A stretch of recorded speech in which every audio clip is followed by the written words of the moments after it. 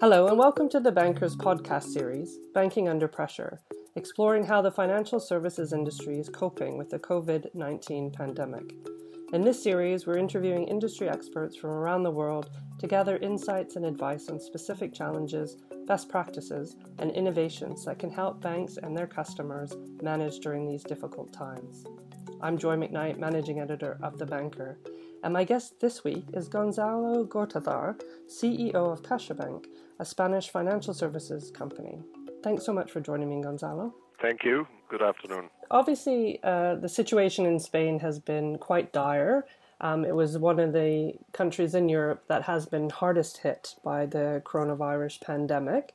Can you give me some ideas of what the situation is really like on the ground? The situation has been very tough in Spain. We've gone through and we're still going through a real human tragedy. The news from the health system are better, and we're seeing clearly new cases coming down. And from that point of view, the strict measures that have been imposed, we are now in the fourth week of confinement, are clearly having an impact on controlling the situation at this stage. The next fear for all of us is obviously once we manage to get all under control from on the health side, or most of it under control on the health side, what is the damage to the economy? There's been a significant increase in unemployment, as it has been everywhere else, and we are concerned on the sort of not just the short but medium-term impact on some of our sectors like hotels, commerce, leisure, transport, etc., that account for a significant part of the GDP in Spain. Can you tell me a little bit about how the lockdown situation has affected CaixaBank and maybe the Spanish banking sector more generally? Well, it's obviously changing the attitude of our clients. We continue to be open. Banks have been defined as an essential services. We definitely are, particularly now, helping people in many situations, but particularly refinancing and providing liquidity to many shops and enterprises and individuals that have been left out of cash as a consequence of the lockdown. So banks are open. We tend to work from home, from central services, generally, headquarters, etc., for most banks, including ourselves. In our case, 97% of our people are working from home, people that work in headquarters.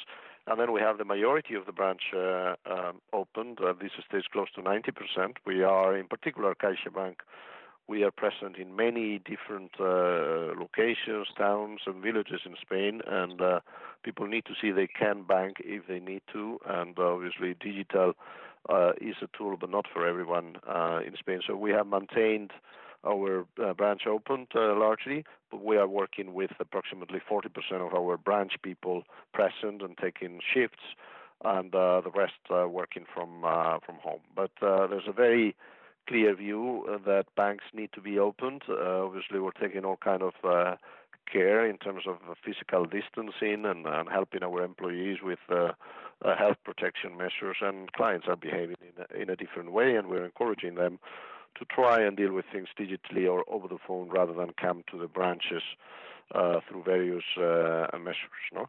But I think just to finalize on this point, what it's relevant is banks are in a much better position in Spain. Certainly it is our case, but generally the system is in a better position. Both individuals and corporates have much lower leverage than they used to have when we had the subprime crisis 10 years ago. And in fact, both individuals and corporations have lower leverage than the Eurozone average. So I think even though we are confronting a very difficult situation, we have to be confident that we have the tools, including obviously the public policy measures that have been taken to deal with it in a proper way. Okay. And you touched on it there, where like 97% of your employees are now working from home, from the central headquarters and things. So what were the main challenges to getting the bank staff to work remotely? And then how are these overcome? You know, is there any advice that you can give other banks that are struggling with this at the moment? Well, the main challenge for us is that we have never tried And probably you had asked me a month ago and say, can you get a whole company working from home practically? And I would say, well, why would we do it? And isn't that a risk?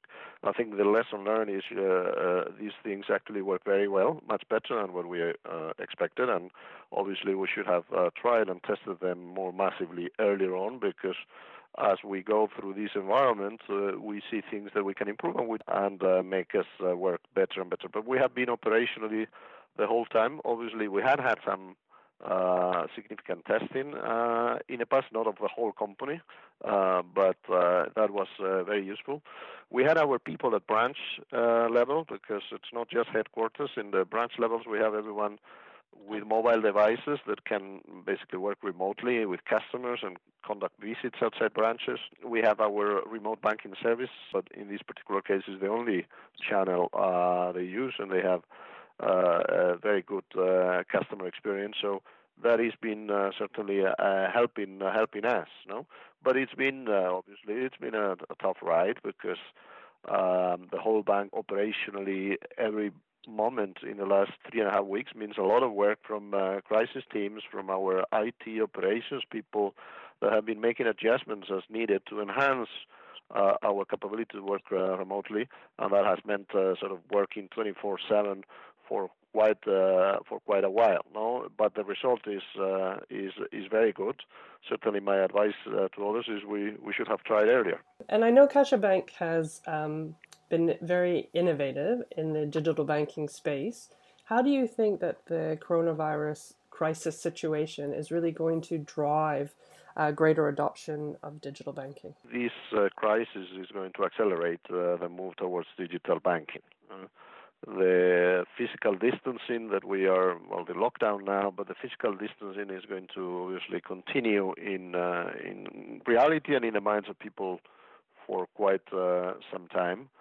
And we're all discovering how you can do a lot of things remotely, including, obviously, we had a lot of tools for video conferencing or audio conferencing and other systems, and but we actually needed to adopt them more broadly. And we have seen that in a matter of days, the growth has been exponential. So even if the technology was there, now what I think is going to be is the attitude of people towards using technology, remote technology, is going to be different, much more eager, and certainly digital banking is going to benefit from that. I do not think that as a result of that we're going to lose the human touch, but obviously the human touch can be delivered physically, and it can be delivered remotely, and the current situation is going to accelerate that process. There's no question. We have things like digital payments, for instance.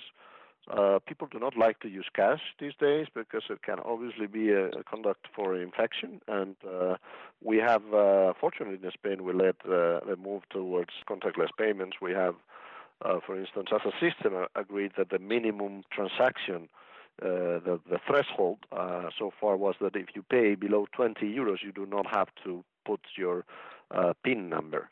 Now we've raised that level to 50 because people are actually uncomfortable with putting a PIN number in payment machines, etc. No? There's clearly changes on behavior, and we are, I think, well positioned to try and steer those changes, to make us both provide a better customer experience and make us more efficient. And my last question is really about what CaixaBank is now prioritizing. You mentioned a little bit about the steps that you've taken to protect both your customers and your communities, but what is sort of top of mind at the moment?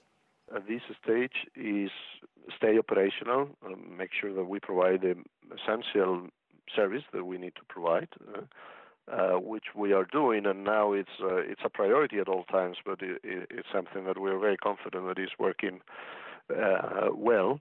The second thing I think it's very important is let's make sure we understand what the society is going through. It's a crisis like we have never seen before, and make sure that the bank, I think the sector, but particularly CaixaBank, responds in a manner that society perceives that we are part of the solution, that we are really helping others to go through this crisis. No, We have implemented, for instance, we have advanced the payment of pensions. We have 1.8 million of retired people that get their pension through our bank.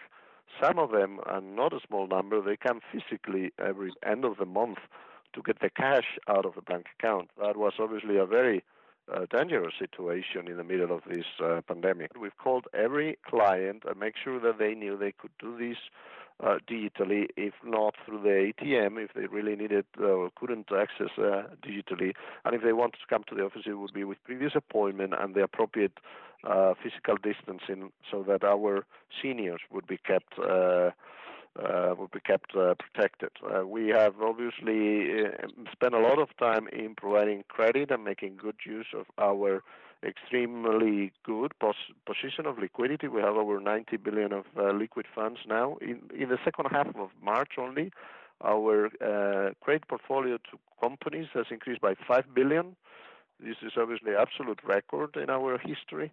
And we have reacted very quickly to make sure that the economy, our clients, that we know them well, we know the risk profile, but we know they are facing a very difficult situation, that they have the cash, and the bank is there when they need the bank. We have just announced this morning a very large new insurance policy that is free for all health workers in Spain. We are, as Vida Caixa, as you know, we're the largest life insurance company in Spain. We are leading this initiative, contributing more than anyone on the sector, precisely to provide cover for hospital expenses and, unfortunately, in the case of death, to all our health workers, which are who are close to 800,000 people in Spain, and they are the real heroes of this crisis in Spain and obviously everywhere else. There's a lot of things that we can do for society, which has to be perfectly consistent with also maintaining us healthy and profitable. But certainly this is a time where we're going to be judged by what we did for the overall society, that we really fulfilled our mission, our purpose, and we find this is an absolute priority. Be with our clients, make sure that we go beyond the extra mile to help them and to help overall our society in Spain, which is under severe stress. Well, thank you so much for joining me today, Gonzalo. Thank you very much, Julian. Thanks to the banker once again. And thanks to our audience for listening. Keep up to date by subscribing to our weekly podcasts on iTunes, Spotify, and Acast, and follow our discussions at thebanker.com/podcast.